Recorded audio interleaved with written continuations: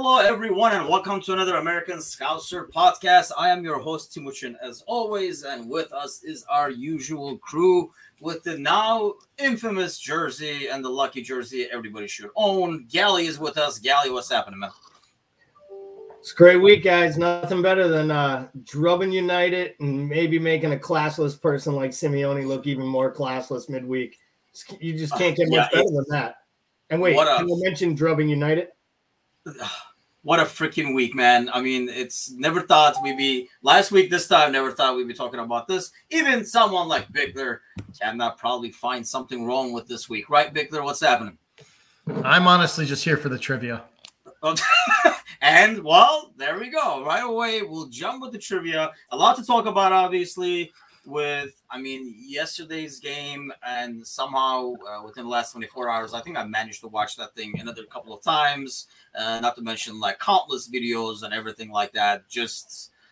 And we'll talk about that because, that game means a lot more to me than anything else. And have I been having fun with my brother? Okay, so let's start with the trivia, as always, because that's the best part for Bickler. And this week's trivia is going to go with yesterday's game. So a bazillion records that he broke, by the way, Salah yesterday. And as a team, we did as well. But he was the first Liverpool player to score a hat trick, actually, over there. So now the question is, there are only two players who scored actually a hat trick in the Premier League against United. Can you guys tell me who the other player is? And as a bonus tiebreaker, when it was?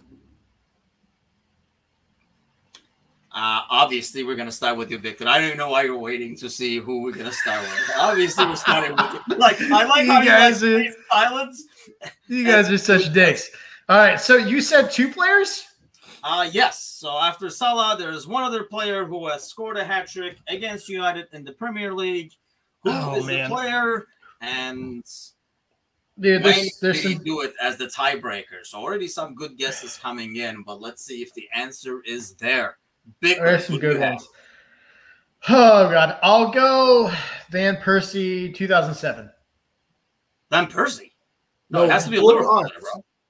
Oh, I thought you said other. Okay, all right. I thought you said Premier League player that wasn't. No. Liverpool player scoring a hat trick in the Premier League against United, aside from Salah yesterday. Well, I actually know this one. I think it is. It's Dirt Count, right? I know, man. I'm asking you.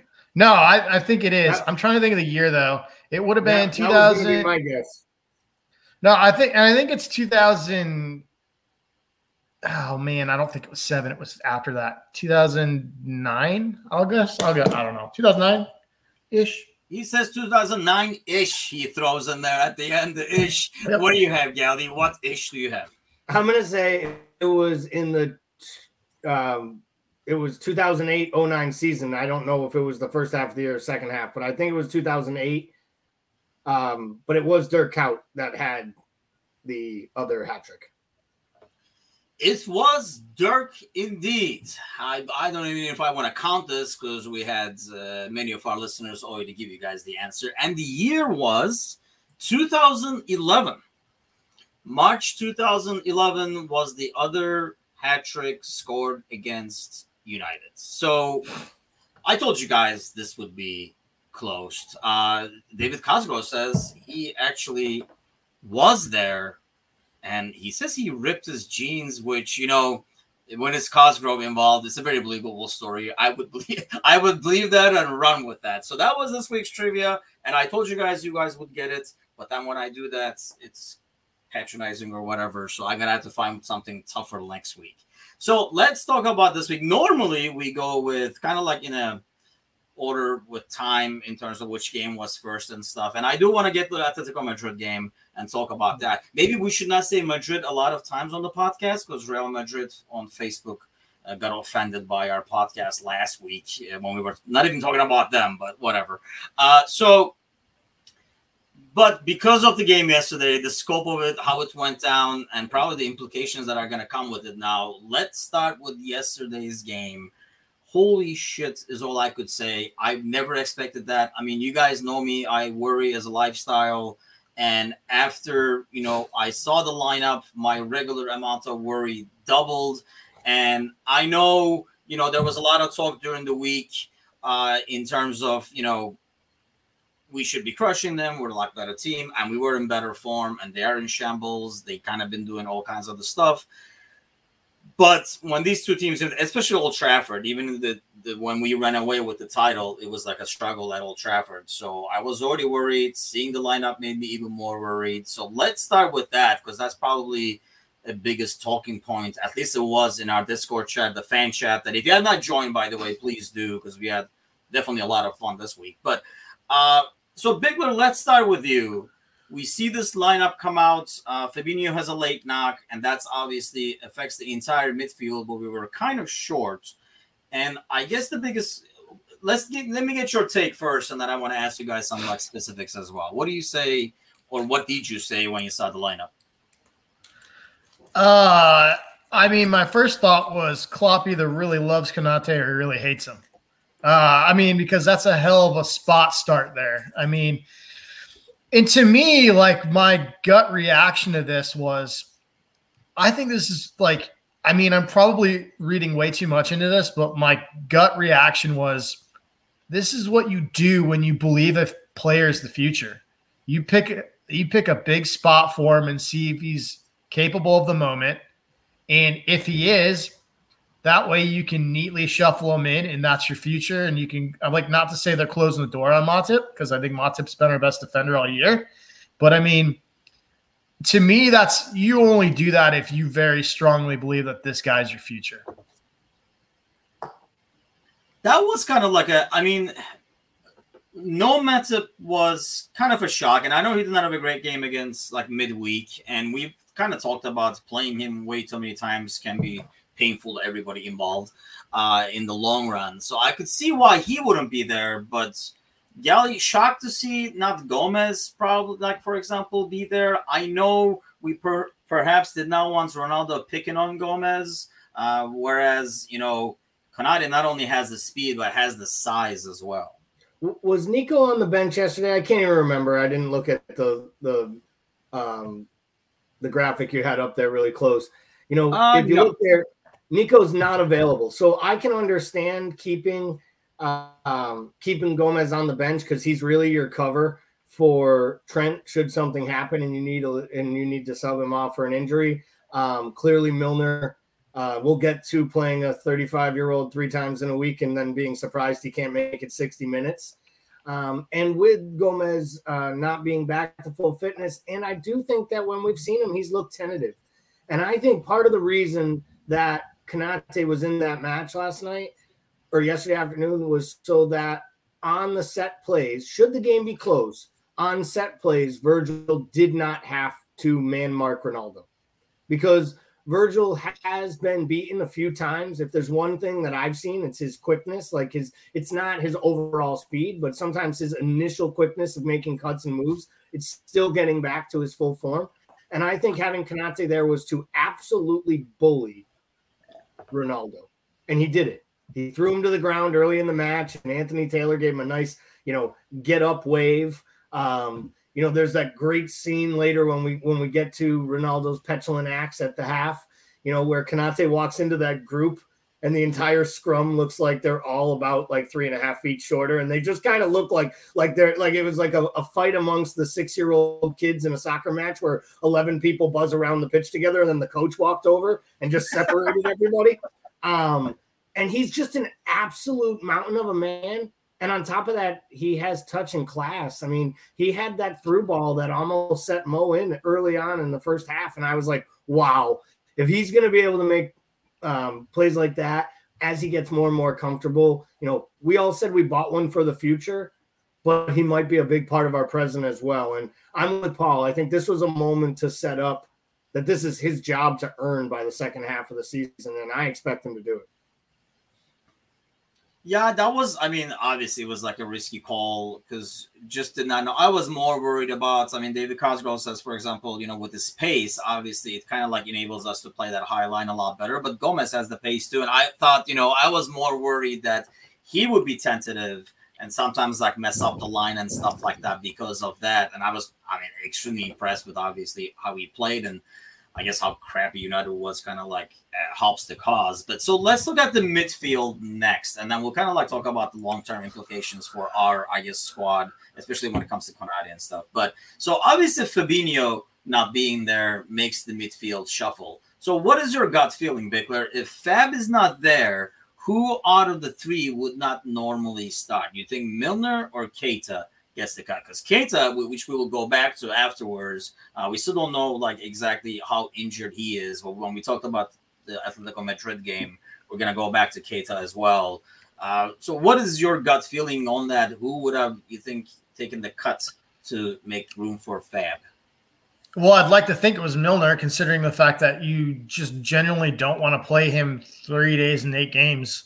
And I know we've been playing him a lot, but I think at his age, I'm using as a fullback cover on the bench or even late mid cover. Also don't love what Henderson and Milner generally do to each other in the midfield. They seem to negate each other's games. Mm-hmm. That being said, they certainly didn't do that on the night. So, yeah, that's who it would be for me. What do you think, Gally? I would say I think I was saying it in our Discord chat midweek when Keita got subbed off and everyone was talking about it, and then Klopp made all the comments, and we'll get to that about the Atletico match. But I made some comments that I thought part of the tactical reason to take him off might have been that he was intending on starting him right away and didn't want to try to play Keita twice in 5 days, 90-minute matches because of his injury record. I think Keita was going to start that match because I think Jurgen Klopp wanted to set up with his best pressing and attacking front and midfield, and that includes Keita and that includes Bobby Firmino, and those are the two reasons. And I think it also includes Jota now, and I think that's why we saw the three of them. We'll get to the front three, but I think Milner would have been on the bench, and who knows if Milner's on the bench, maybe then Gomez is starting at center back. We'll never know, but I guess we don't have to question it because we went out to Old Trafford, and you could argue we were like 4 or 5 of our best 11 that we believe were our starting 11 on opening day this year, and we wiped the floor with them. And to Cosgrove's point, they really did show their true colors yesterday. They were absolute frauds, stealing a paycheck, and absolutely, whether they mean to or not, they're trying to get their manager sacked, which is the absolute worst thing that could happen to us as supporters. I know, reading all this news, I was like, shit, man, maybe we should have stopped at 3 or something because really you don't want this guy gone. Because if you look at the squad, I mean, if they look at their lineup, look at their bench, they got like all that money spent sitting on the bench. And then they're still starting McTominay and Fred, which I know drives United fans crazy. But, I mean, before we, I guess, dissect them, I know Darren O'Connor, one of our, listeners, and he's actually has a great podcast himself with ATX, and his point of them not pressing properly, that has to be a coaching thing, right? I mean, obviously it doesn't happen overnight, and it's a lot of practice and it's a lot of like analysis that makes you, what triggers it and all that kind of stuff. A lot goes into pressing. It's not just running more as like, some people like newer to the sport might think. So, I mean, do we blame the players for this fiasco or the coaching? I mean, we're enjoying it either freaking way, Paul, but I mean, is it a concern that if somebody with a brain or some tactical knowledge comes in charge, I mean, United can get some resurgence with this squad? Listen, no matter how bad you want to claim United is as a team, like in terms of just quality, the quality shouldn't ever be beaten 5-0 by us, in my opinion. That's not to say we're not better than them. It's just 5-0. There's just fundamental breakdowns. I think the blame lays on both parties. I think the players didn't play great. I think there's a huge blame that's got to go on Ole. You mentioned it. Huge money on the bench. Players that you went out and bought, right? So you would assume that if you go on buy these players, you know what you're supposed to do with them. This team has been handcuffed by Pogba for years, trying to pigeonhole him into a 4-2-3-1. Like, there's been no flexibility on formation from United's side. And you look at this team, and you've got a team that plays fairly well. I mean, really, their bread and butter is counterattack. Like, that's what they're best at doing. And you're playing a Liverpool side. If they have an Achilles heel, it's being countered. And what do? You go and try to beat them with a high press. And that just blows my mind. Like, I don't know where, like, in what meeting room, on what whiteboard you were looking at this game and thought, let's take what we do best and shelve it for another tactic when what you do best is the only thing that beats you. Like, that's the only thing that would have beaten us. So, and the weird thing is they put out the players to beat us by counter. Like, that is the side that you put out if you want to beat us by counter pressing. Like, those are the players that you use. You use sheer pace. And, like, it just doesn't make any sense, man. You plugged Rashford in, who's cold, who hasn't played in forever. You bench Pogba. So you got a pissed off Pogba, and then you decide at 4-0 this is the appropriate time to sub him in. And, of course, he makes a boneheaded move. He's already pissed off. Like, I don't know. Like, to me, from a management standpoint, it's a fail from top to bottom. And it's amazing getting online today and seeing the amount of support from the United side of people that still want him in that position. It's wild. I think that comes with hiring like an ex-player, because fans have a tough time distinguishing the dude as a coach and the dude as a player, and don't want to really go at him like they did with Mourinho and stuff like that, who obviously is a better coach than Ole. I mean, obviously his United experiment was a disaster as well, but because of what the guy did as a player, I think it kind of like it becomes a bit delusional, or the person gets a lot more chances than they should.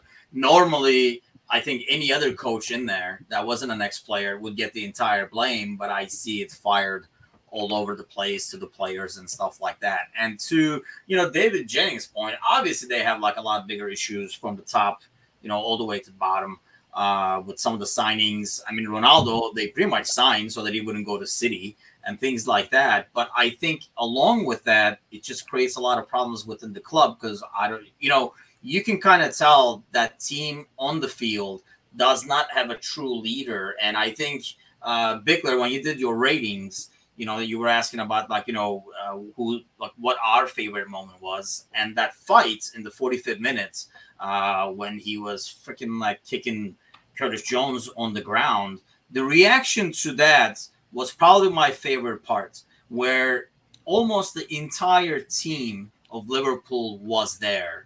And there were only like 2-3 Manchester United players. And I think that, to me, just shows the difference between where the two clubs are right now, where you have a team on one side and you have a bunch of really good players on the other side. And if they suddenly click and do something crazy, like magical, they win, they come back, they do all these things. But overall, it's just not a team. Gally, what is your take in terms of, maybe you enjoyed this a lot longer, mind you, but what is your take in there, the reasons behind? I agreed with what Jennings and Cosgrove were saying, actually. Our two Davids are on fire today in our comment section, helping spin this out for us. At the same time, there's no way, any way in hell, anyone at United truly believed the re-signing of Cristiano Ronaldo was good for the long-term standing of the club and or its players and Ole as manager. Yet they did it anyways, because they're not actually worried about a club. They're worried about a business model. And it is fair to say, it's why sometimes the folks that kill FSG do it too, but the Glazers have a bottom line that is about making money. And as long as they're getting in top four, which Ole's done since he's been there, they're accomplishing goal number one every year. Now, the diehard Man United fan, they don't want to hear that. I don't believe Ole Gunnar Solskjaer wants to hear top four is acceptable. And I think he said the right things. He's not tactically equipped to do the job. That's their fault for hiring him. Mismanagement. Signing of players. Mismanagement. You spend $90 million after 2 years to get Jadon Sancho, and he can't get off the bench for Liverpool for your biggest match. He was the missing piece. It's all we heard for years. He was what they needed. Him, Rashford, and Greenwood would be the future. What do? They start Ronaldo in every match. They play Ronaldo for 90 minutes with 10 men when he's giving you no effort. which ultimately means they were carrying 3 passengers with only 10 men on the field. You had Cavani, you have Cavani and you have Ronaldo out there at the same time doing nothing past the halfway mark, and you're playing with 10 guys. It's just ludicrous. If there was ever a moment for another midfielder or to give Donny van de Beek some time, right? If there was ever a time to utilize your squad, it would have been yesterday. And instead, he was like, no, we're going to try to find a way to get 1 goal in this match. Rather than lose 5-0, I'd rather lose 6-1. I'll put on Cavani, a poacher. You know, they have no effort. They have no reason. And they went away from everything they were building. And I could not be happier about it. Yeah, I mean, regular listeners of the podcast know, I have a brother who is a United fan. And, I loved how he was playing really coy, by the way, like during the day when we found the game live. Fenerbahce happened to be playing at the same time. They actually kicked off like half an hour afterwards.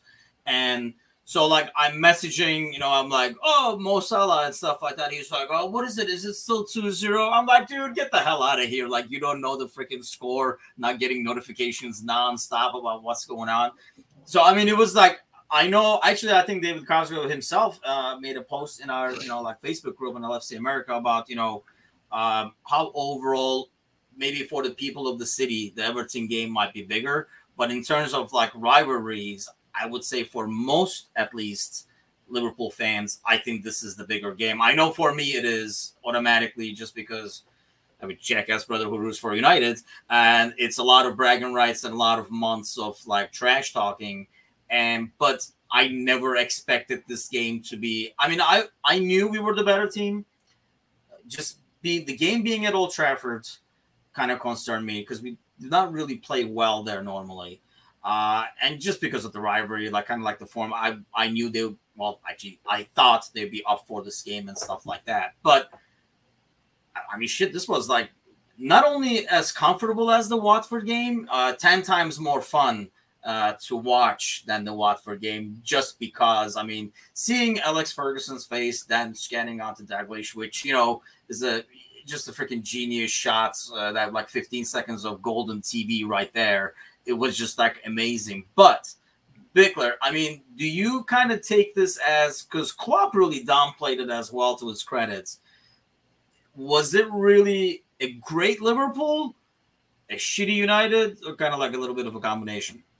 I'm sure it's a little bit of both. I mean, that's just generally the way sports work in general. When there's a huge blowout between two sides, that's at the pro level, that's generally the case. But I mean, I think the emphasis can be on how great Liverpool were for sure. I mean, from an attacking standpoint, I think Mo Salah's I wrote about this a little bit. I think that Mo Salah's at a level that I haven't seen since Suarez, where players around him are just better by sheer proximity.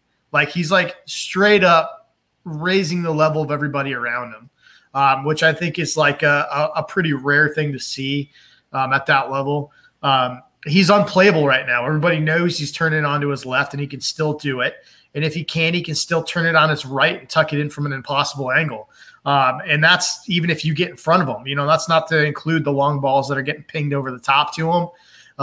The movement across the board I thought was incredibly sharp. And, man, let's give it to Naby. Naby was incredible yesterday in terms of just, on the break. I think what has kind of tripped me up with Naby is, I'm a believer that he's a quality player and that he's a good player. I don't believe he's trash. I don't believe he's a bum. I don't believe, we swung and missed on him. I do believe it took some adjustment in terms of the physicality of the league. I do think, and this is the one thing I will say about him, I think when we purchased him, we thought we were getting the next Conte, and I think we got a little more Coutinho than we bargained for. And the fact that he sometimes struggles on one-on-one defending, and don't give me the fucking tackle numbers for the year. I know that he leads the team in tackles, but I'm talking, if you're actually watching him, he struggles in one-on-one defending. He's really, really good going forward. He has the killer turnover in really bad places on the pitch. He'll turn it over. He'll cough it up in really bad spots, but he also will intercept the ball in really critical areas and start the counter. And that's what he did versus United. He was winning everything in really, really key spots. And his movement was incredible. And generally, I think he plays better on the left. But I mean, he was just on fire on the right. So here's the hoping he's okay, and we see more of that. I think we have to give ourselves a little credit. We were incredible. So I'm gonna get to Keita, but let me come to you with the same question, Gally. Like, in terms of, do you think it was us or them or a combination? Then I want to kind of go into the Keita conversation, because I mean, I have been, you guys know, kind of like probably the most critical out of us three of Keita and what he does, and I think we have something that, I mean, it's funny that you brought up the name Coutinho, because that's what I was like gonna like mention. But before we get to that Keita conversation, because that will kind of lead us into the Atletico Madrid too, what is your overall like feeling in terms of what caused this beauty, Gally? Well, I think that it was a mixture. I would say that was a really good performance, and we shouldn't be critical of Liverpool because United were dogs and we took advantage. We are an amazing team of attacking players who, when playing in unison, can look like poetry in motion. And it looked like that yesterday. And a lot of that was due to, well, the fact that Luke Shaw and Harry Maguire play on the left side of United's defense. But it was also because our players were prepared, set up, had a game plan, and executed it. And I think that gets overlooked when a team puts in a stinker like United did yesterday. Tottenham put in a stinker similar to United if you watch their match against West Ham. But West Ham was not clinical. West Ham did not have world-class players buzzing all over the pitch. And in a rivalry game playing at home, they were able to squeak out a goal, and they won 1-0, a great win in a London derby. But you don't go to United and win 5-0 just because United were bad. You do that because you played your brand of football and did it right. And I think Klopp got everything right from his starting lineup to his tactics. You know, he was forced into 2 substitutions because of the injuries. As far as Keita goes, you know, we disagree, Timuchin, as far as his overall value. I don't think he was as nearly as open in possession yesterday. I think you mentioned 2-3 times. I saw one, and he raised his hand right away. You were right. Rashford got in and placed one over the bar.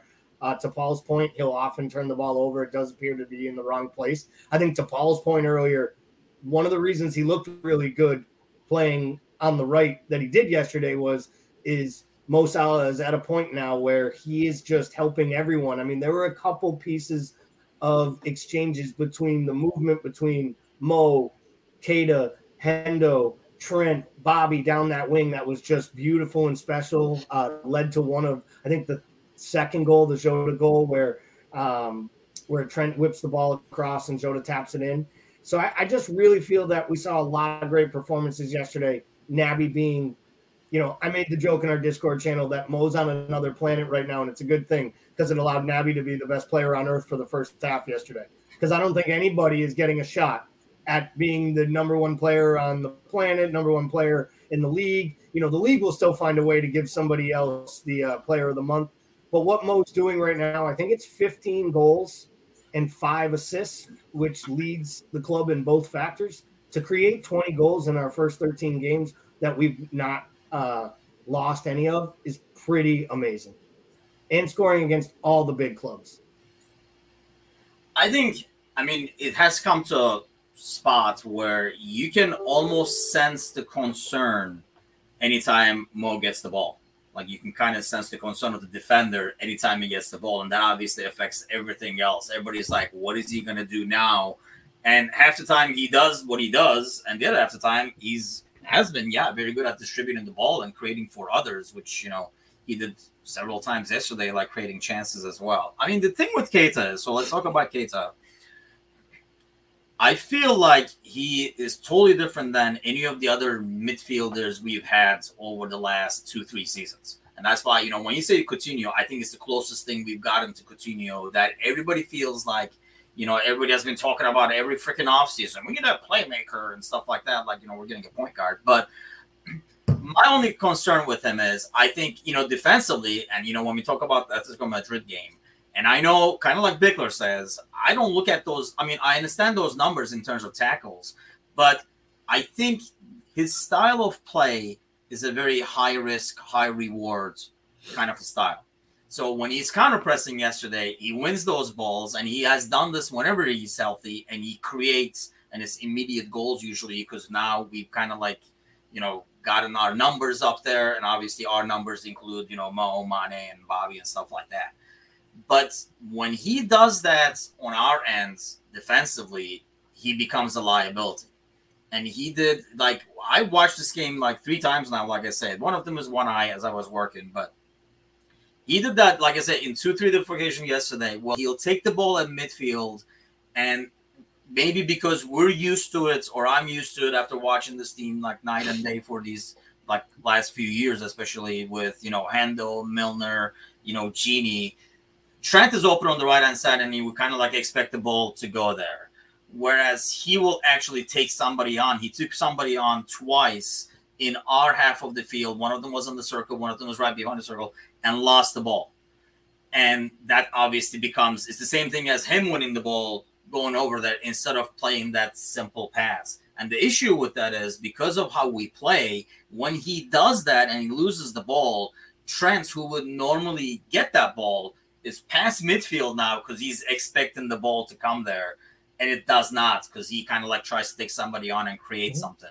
And I think that's part of like probably my concern with him. And I think that's mostly on Klopp and, for us to figure out, or him to learn more when to take those risks and when not to, when to play maybe it's a bit more boring to him, but do the Milner play, if you will, and, like play the easy pass as opposed to try to take somebody on. What's your take on that, Bickler? I mean, because I agree with you in terms of like the numbers. I know he wins a lot of tackles, but then we did see the defending in the Atletico Madrid game, which we'll get to next. And I know there were, especially the second goal. Was that the second goal that, he did weave through like a bunch of people, but still that's almost causes. When we talk about United, for example, and when we say in our first goal, McTominay just steps up like an idiot, and everything kind of like goes from there. It's like pass, pass, pass. Nobody's close to the ball. Salah, Keita, we score. And I feel like it's the same thing. That missed tackle in midfield makes everybody shift, and that causes the goal. And obviously in the first goal, he kind of like, that's kind of like like a schoolboy play to let that guy take the line when you're like covering the short corner and stuff. But Bickler, what is your take on it? Because I know we do not see eye to eye mostly with Gally, so I'm going to come to Gally as well so he can counter my stuff. But what do you have, Bickler? Yeah. No, I think we kind of I think we see Naby the same way. I totally agree with you. We're used to a midfield that really works short triangular passing in quick succession when it hits big switches, right? If they need to sort of rotate and fluctuate and sort of refresh that offense, that's what happens. And Naby's a different cat. Like, he gets it and he says, screw the triangle, I'm going to drive through it. And I think that's a really good midfielder to have when we play teams that stack 8 in the box against us. When we see teams that play a low block defense, I think that's what you need, because you need somebody to go in and pull that block out of position, because one player breaks that bank, those 2 channels, and then you've got options. Where instead, like previously our option has been, we're just going to have Trent just endlessly pump balls into the box and hope something falls. And that's not, we've seen how productive that isn't. So I think Naby he's a good option to have in that regard. I still believe he can develop. I still believe that he can add to his game and become better defensively in terms specifically of his positioning. But you're right. He's a riverboat gambler. Like he goes into high risk challenges where if he doesn't come out and win the duel, you're in a really, really bad spot. And on the flip side of that, it looks really good when he wins it. I think back to last year versus Crystal Palace, like we scored a really early goal basically because he just gambled and won one in the channel and just fed it over, and we were up 1-0.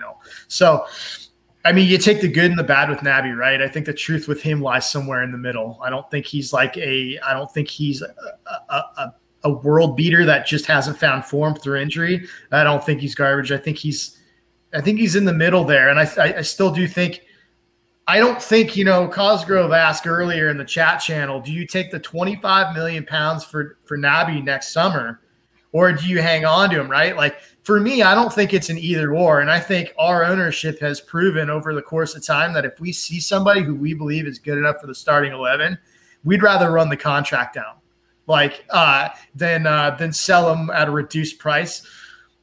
25 is still a good grip. I get that. I think, if we see an additional midfielder come in, I think we could see a different type of midfielder and then have more flexibility.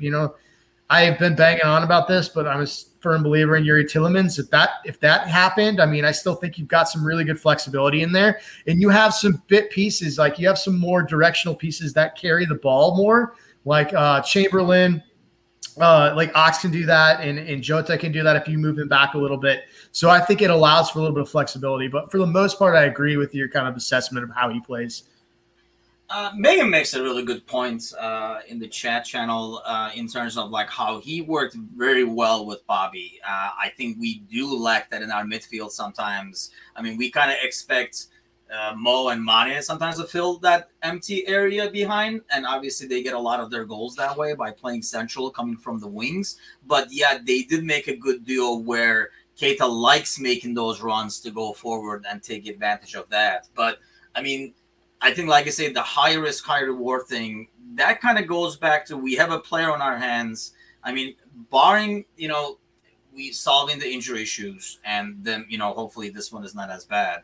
I think if he keeps playing and kind of like gets used to the system and we kind of get used to him, I agree with Paul. I think we stick with what we know rather than, cut our losses short and then, like roll the dice, because it takes a long time, especially in this midfield, Gally, for somebody to kind of learn the system and have Klopp's confidence and trust. And that's it. Now, listen, Naby makes mistakes, and he is a gambler, and I'm not disputing that.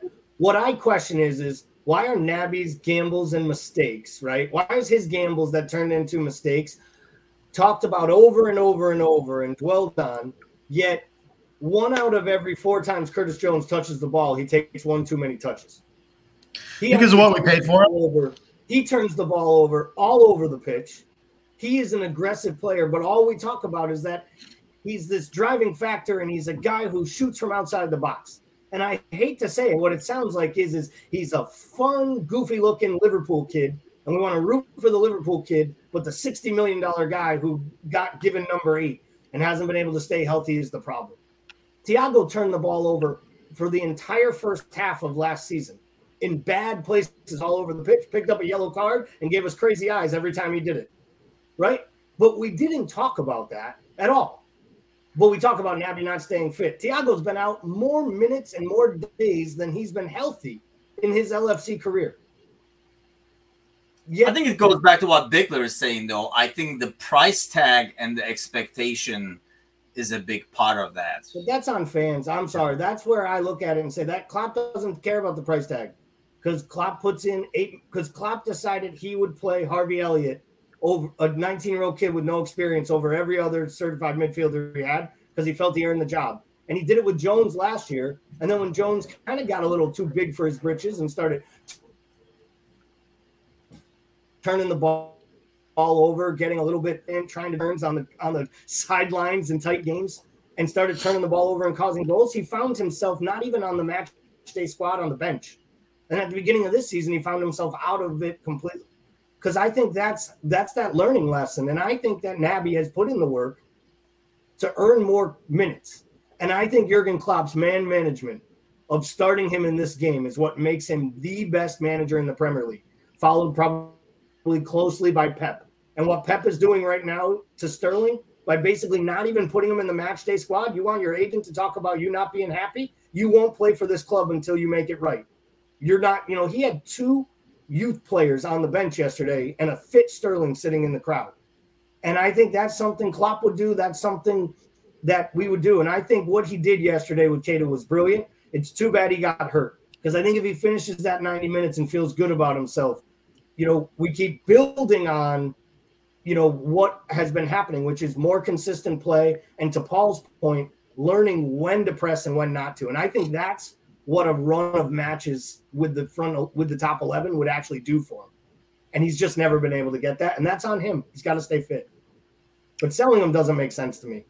You waited too long. No, I don't think so either. I think, like Megan says, it is a tough midfield to play in, and it is a lot of responsibility and not a lot of glory, and he is not that kind of player. So it's kind of like an adjustment on our end where we've had over the last, 3, 4, 5 seasons, the famous boring midfields. We have midfielders who are, the blue collar, if you will. We're going to run around, win the ball, and then feed the guys up front. And I think Keita is not exactly that kind of player. It's just getting the most out of him. But I agree with Bickler. I think the price tag is a big reason for that. Like a lot of the criticism and the expectations. Not only the price tag, but we waited so long for this guy. And I think all that time we watched him, he was, the Bundesliga player of the year. Like, you're just like, oh, they're getting this amazing guy. And then, we really has never – and – it could be unfair, like you're saying, Gally. Maybe the expectation was too high.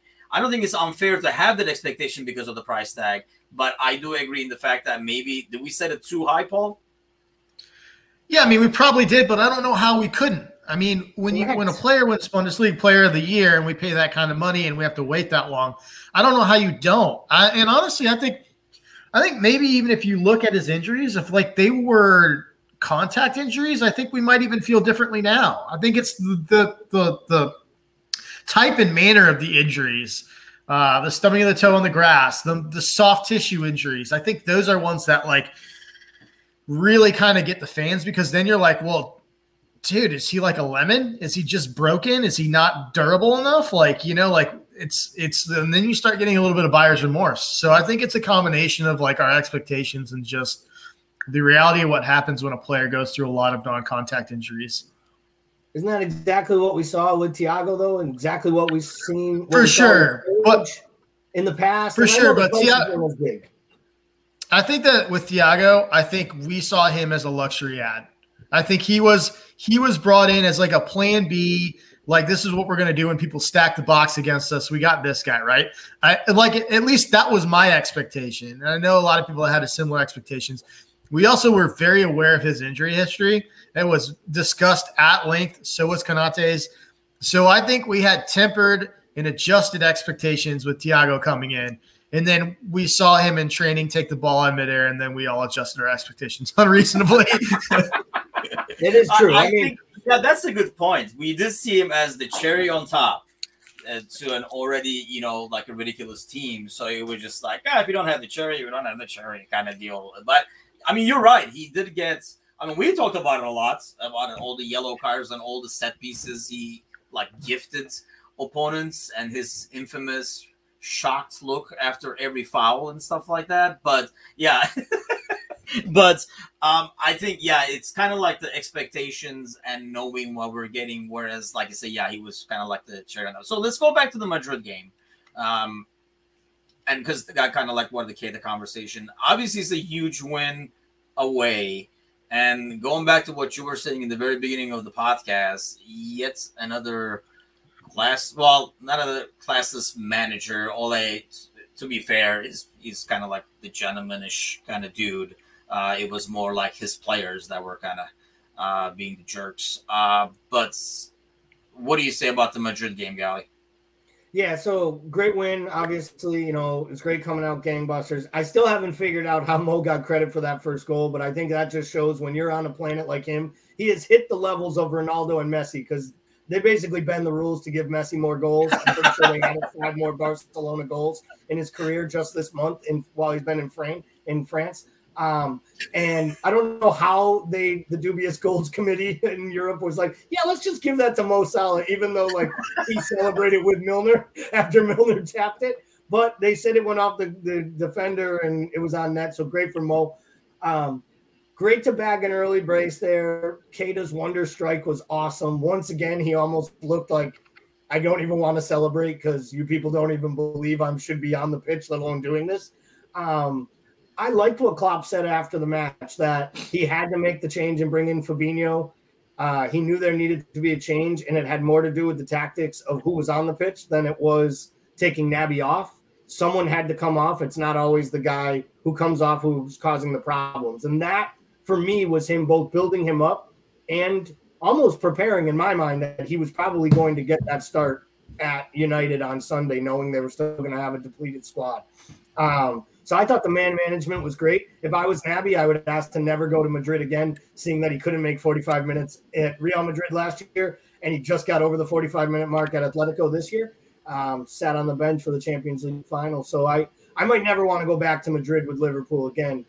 But the acts of Diego Simeone, from the way he acted on the sidelines, how petulant he was, the ridiculous arguing with the fourth official after the red card, his unprofessional responses, and then taking off and not shaking Jurgen Klopp's hand to the point where Klopp was literally shaking ball boys' hands and physio's hands. And like, literally, you could see him. He was walking around like just shaking strangers' hands. Like, he would have shook the fans' hands. Like, because I think deep down he knew that was wrong and that was classless and that shouldn't have been done. And I think Simeone actually thought it was a mind game. Like, I'm not going to shake his hand because I got to go play him in 2 weeks at Anfield.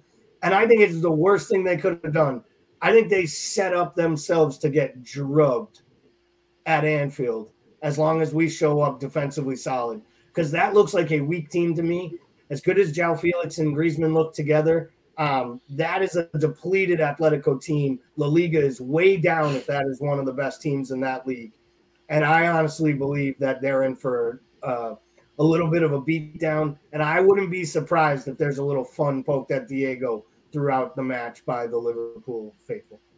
And now they're not going to have Griezmann either on the away game, obviously, because of the red card and everything. So, yeah, it's funny you say that with the Keita and the Madrid trips, because that was actually what scared me. And I think I mentioned it in the fan chats on the Discord channel, that whenever I see a huge lineup change and, you know, us trying to get out of the box and do something tactical genius move like we did against Real Madrid, it usually kind of flops, which made me even more worried. But what a great game that was. So, Bickler, what is your take on the Madrid game? Obviously, it's huge 3 points and kind of like, I mean, pretty much seals the deal for the group. What do you make of the game overall? I mean, I'm probably one of the few people that actually enjoys Atletico matches because it's like, I mean, Simeone's basically a Bond villain. He manages teams exactly how he played. He's a dirty little cheat. And I just think like his entire team plays that way. You know what you're in for.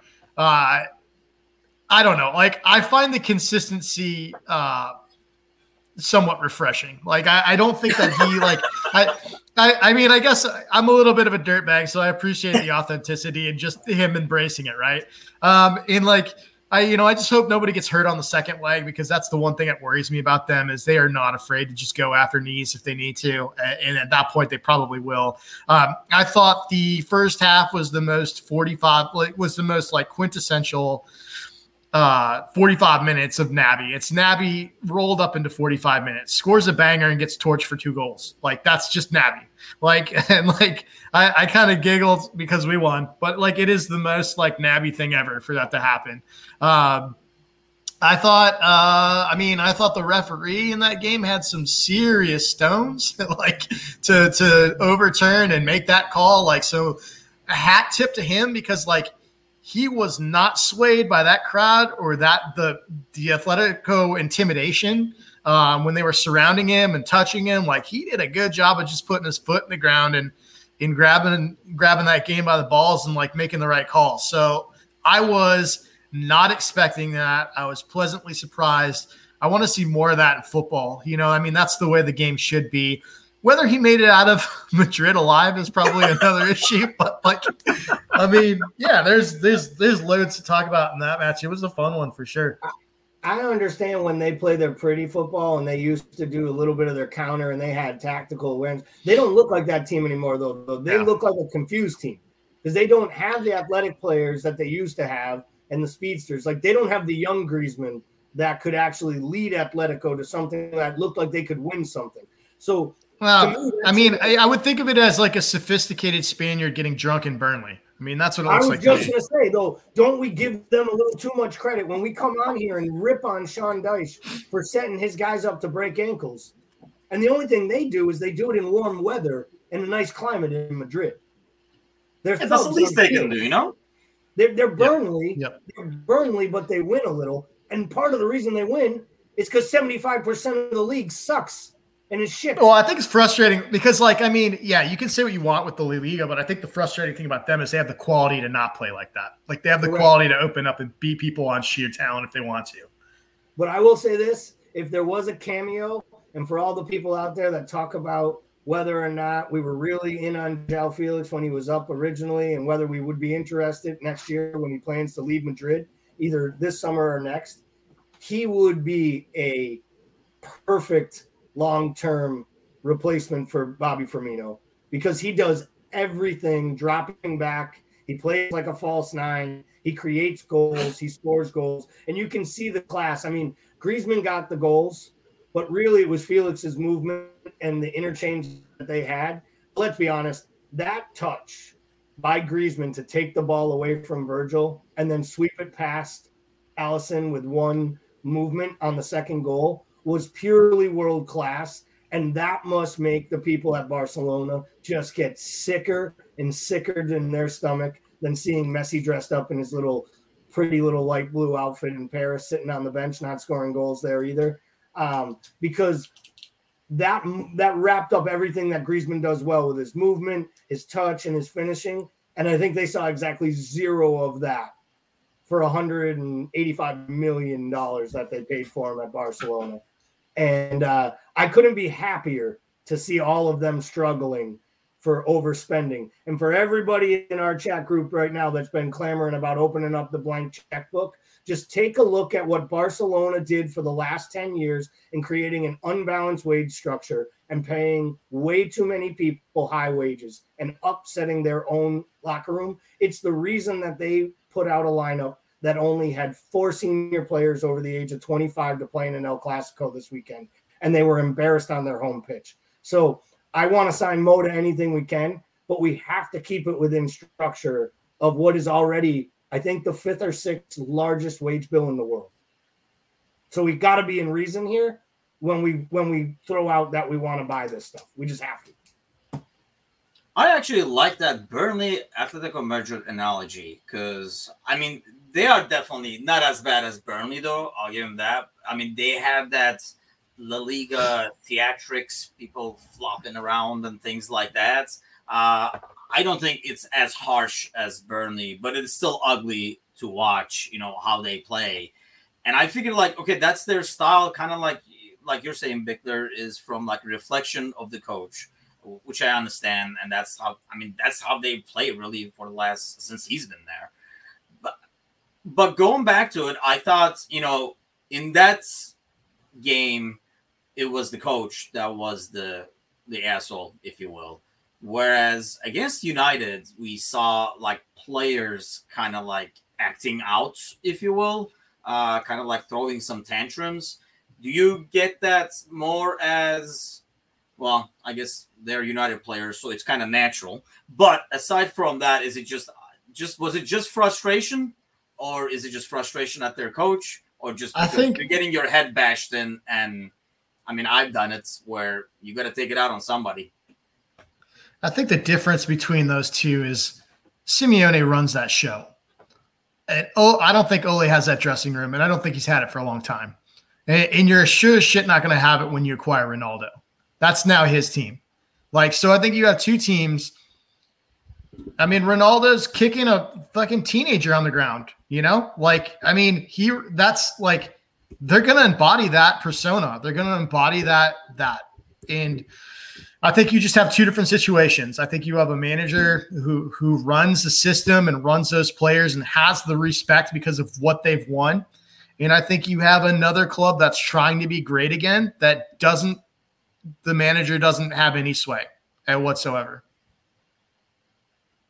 What do you think, Gally? I mean, like I say, I can see. I mean, Pogba looked like, when he got the red card, he just laughed it off and said, I don't even know if he needed a freaking shower, but at least he had the opportunity to take the shower earlier. It was only out there, 15 minutes? I'm pretty sure you're not allowed to shower for at least 72 hours after putting that much dye in your hair. That's a good point. And seriously, I'm so sick and tired of his hair. And I'm sick and tired of the fact that this world-class player who gets on the pitch for France and once looked like the best midfielder in the world. To be honest, Paul made a great comment about you sign Ronaldo and you lose the team. To be honest, Ole had no chance because really he had to take over what was the biggest mistake that they made, which was spending 90 million pounds on Paul Pogba. He's never lived up to any of the money. He's never lived up, to be totally honest, other than, a really good run in the World Cup. He's never lived up to any of his own billings as a player. He was never the best midfielder in Serie A. And, he played in a midfield with Pirlo. And, these guys doing all the hard work. And he was able to be creative and go forward. And now he's asked to do something. And then when he refuses to do it, they replace him with players who will. And his response is go on out there, help us get a hold of this midfield. Go on out there, get on the ball, show us your class. Just help change this, stem this, hold this to 4-0.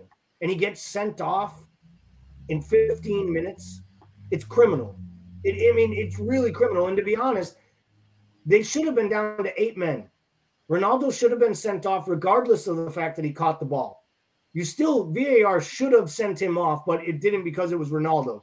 If that was Cavani, he's in the showers at 45 minutes plus 4. Fred could have been sent off for a tackle right after it. And Harry Maguire absolutely stopped a goal-scoring opportunity by taking Jota down on the box. All of that happened before Pogba goes asinine crazy and comes 2 feet over the ball and catches the player. And he's, we're saying we hope he's not that hurt. We're lucky he didn't catch his standing leg and that thing didn't snap. That was a really, really bad tackle. And I'd argue the worst performance yesterday was by Anthony Taylor for not knowing that was a red card in real time, for not looking at the monitor himself after he knew he was kicked, because the side official actually said he saw Ronaldo kick at, so he should have went and taken a look or at least looked into it. And he lost complete control during that little fracas. He just wanted to get to halftime like everybody else at United. Yeah, it almost seemed like his version of the mercy rule is what it looked like. They were like, you guys are already kicking their ass, come on, kind of thing. And it was just like the rules went out the door. I think what's interesting is we always hear that what the VAR official is saying is, hey, go have a look at it. And if you look at that, if you watch that game back and they show Anthony Taylor, he's got his finger to his ear because he's listening, and he says, oh, it's a red. So they straight up were like, it's a red card, dude. So he went over there. I thought that was kind of – Yeah. He didn't want to look. I just thought it was interesting. I thought it was interesting because we're always under the impression that they're like, oh, we're not allowed to say, go look at it, but like he clearly moused to the mouthpiece, oh, it's a red. So they definitely were like, Atwell was just basically like, look, dude, it's a red. Like, this one is pretty bad kind of thing. Yeah. But I am glad he went and looked at it himself. I am glad he went and looked at it himself, though, and I want them to do more of that, especially on the red cards and the penalty decisions. If I've made a call on the field and you want me to change it, I feel like the referee should go take a look and make that change for themselves, because then they own it. Then they're not waiting for Stuart Atwell or one of these idiots in a booth somewhere at Stockley Park to go, make the decision for them. If it's blatant and it was a dive and we don't need to waste the time, and you called it a pen, but it's just not even close, it was a dive, call it a dive, give them a yellow card and move on, wipe off the penalty or offsides, etc. But I do feel like in these judgment situations where a call was made on the field, they need the refs to go over there and do it more often, because it's the only thing that's going to make the refs realize it's still going to be on you to correct your mistake or to answer for it after the fact. And that's what I really like about what they're doing this year compared to last year when it comes to these VAR checks. It's kind of hard to know. I guess if it was a close game or a tight game and stuff, we would probably dissect those calls a lot more here. But I don't even know if the calls would go that way if the game was tight. I just feel it was partially because, the game was over in everybody's minds. Really, once the fourth goal went in. But when we started the second half with the fifth goal, the game was pretty much over in everybody's minds, probably including Anthony Taylor and stuff. So Okay, real quick takes over here because I want 3 things to get to, and we're going to have to wrap this up really fast over here. So, 1, Preston. Obviously, we're going to be pretty tight, especially in midfield. We did not even talk about Milner's injury, but with him out, I would think at least to the international break. I didn't see it, but I heard it was a hamstring, so automatically you're talking like 3 to 4 weeks, based on like how bad the strain is and stuff like that. Preston game, kind of like a good chance to see the backups, Bickler's favorite Divock and stuff like that, right, Bickler? But sure, just throw all the kids in. I mean, I don't care if Divock plays or not. Just throw the kids in. Get Gordon out there, Clarkson, Morton, get them all in there. Yeah, in the back line, you're going to see the kids play too. I think if Nico's healthy, he plays along with Shmikas and probably Gomez and maybe even, as Paul likes to refer to him, as LFC America posters would tell us, Phillips, our second best center back going into the beginning of this season. Maybe he gets his long awaited, he gets to put the uniform back on again that he never thought he would wear. And I think if Kelleher's healthy, it was weird not having him on the bench for the United game, which I don't know what that was about. But I think it is a mix. I think you got to play a couple of the kids in the midfield, to Paul's point. I think you're going to have to play a few of them. Jones will probably get his start.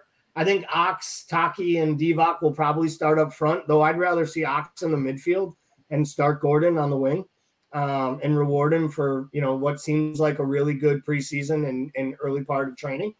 So I would go a really young lineup, but I would have I hate to say this, I would have the hitters on the bench because if it means bringing on Mane or Firmino or Jota to go bag a couple goals late in that match to secure moving to the next round, I'm all for it because I want to be in this division I want to be in this competition as long as we can to keep giving these guys minutes because I really believe we're going to need these guys in January and February to play meaningful minutes in the starting 11. And I just think now is the time to get them those minutes and the confidence. Especially Mane with not getting a lot of minutes. We didn't even get the chance to talk about that, but I kind of feel like he will be the first one coming in as one of the senior players tomorrow.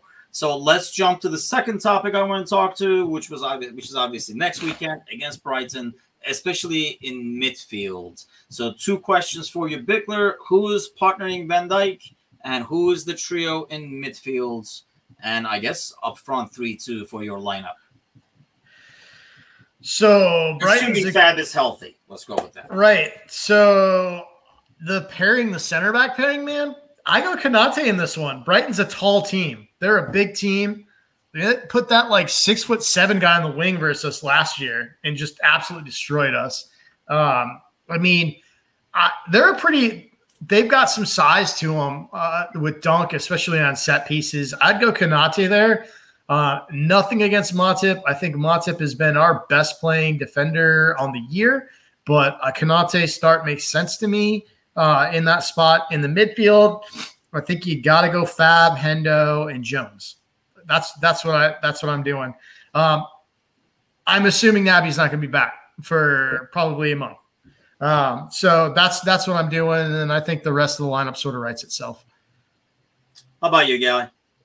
I think Matip will get the start because I don't see Klopp sitting him 3 games in a row, even though I didn't see him playing him 3 times in a week, twice in the season either. But I do think that, and this is what Klopp does, right? He gives someone their big spot start. Remember, he gave Robo the big start in October after not playing him at all for 2 months. And then he never got on the pitch again until after Thanksgiving. And we were like, but he finally got on the pitch. Why do I have to watch Alberto Moreno again? Why? And I think we might see Matip, and we won't be cursing it. I think in the midfield, we might see Ox. And I think Jones will probably get the shot first and foremost. But at some point, he's going to give Ox some run as well with this starting 11. And I do believe he's trying more than before to play a deeper squad, even though it's not a strength of his and not something he loves to do, because I genuinely believe he knows for them to compete on all levels and all fronts, he's going to need every player in this squad to play meaningful minutes, especially through those periods of January and February when we are going to be missing a few of the players when they go off to AFCON, or if we get any injuries. And, I think someone mentioned hopefully Thiago's fit. Fortunately for Brian, he won't be back till after the next international break. So, I think we're going to be playing with a 4-man midfield really until that next international break. And I think it could mean some minutes for some of these kids. I just think we're going to have to. Or it's going to mean Jota dropping back into midfield, which isn't the worst thing in the world. He did it for Wolves. He can do a job. He clearly works hard enough going back. But I just think it's going to be a big ask, but I do think guys are going to have to step up.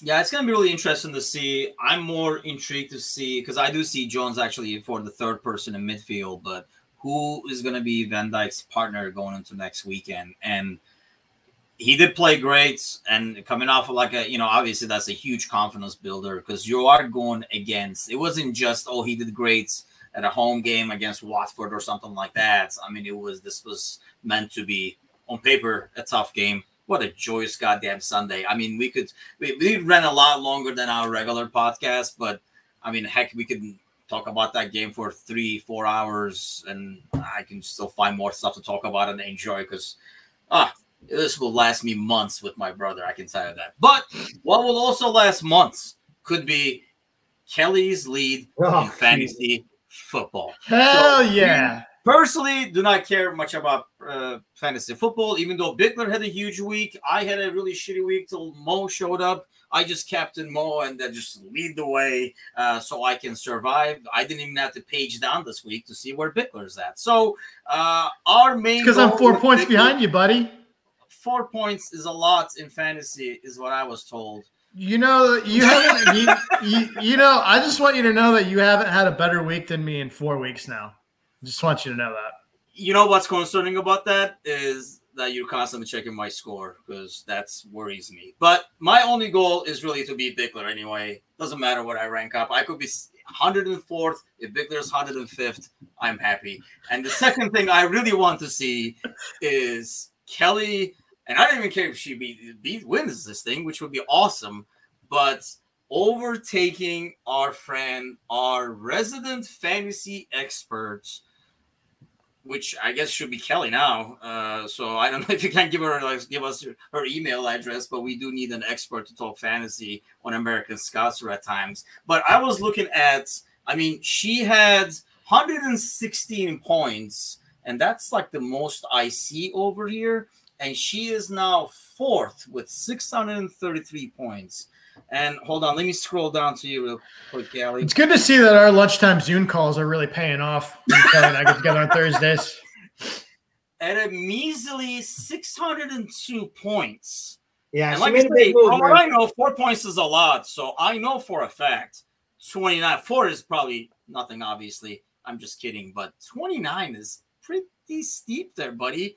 No, so are you ever going to come back from this? Or we were going to do like a wellness check? She made a power move. I'll give her credit. I helped her a little bit with it after last week when I refused to help her. That was my anniversary present to her. I told her she got too close and she could do it herself. You're such a romantic. She didn't cook. She didn't even cook, help me with dinner, or clean anything for a week. And I basically realized I should probably help her with fantasy. I should probably actually thank the lucky stars that I have a life partner that watches football with me every single week, allows me to do all this crazy ass shit, and put as much effort into fantasy football as I do. The only reason she's good at it is she had to listen to me argue about it and talk about it and get pissed off about it happening. But yeah, proud of her. She made a boss wild card move, moved all the way up in 1 week. And I think she's top 50,000 overall in the entire game right now, which is pretty unbelievable when there's 8.4 million people playing. So she's pretty pumped. And, she's just riding the Mo train like all the good fantasy players out there. It's amazing what happens when the best player in the world makes you look better and better every week. Yeah, she's in the league, and as humble. I can't wait till next year when Gally pretends like he can't figure out why the Wi-Fi is not working. Yeah, pretty much. It's gonna happen. As humble as it is that you're taking credit for her success, how the hell are you going to make up these 31 points? Is my question. You know what it won't be? It won't be giving recommendations to Matus in our Discord channel and then going ahead and doing the opposite. Then Matus yells at me like, hey, I kept Jota because you said to keep him because he'd start this week and that would be smart. And then I take a -4 to move Jota out, bring in Havertz, move Lukaku out and bring in Vardy. Yeah, that didn't work so well. The hilarious thing about that is that Matusha loves Havertz. Loves Havertz.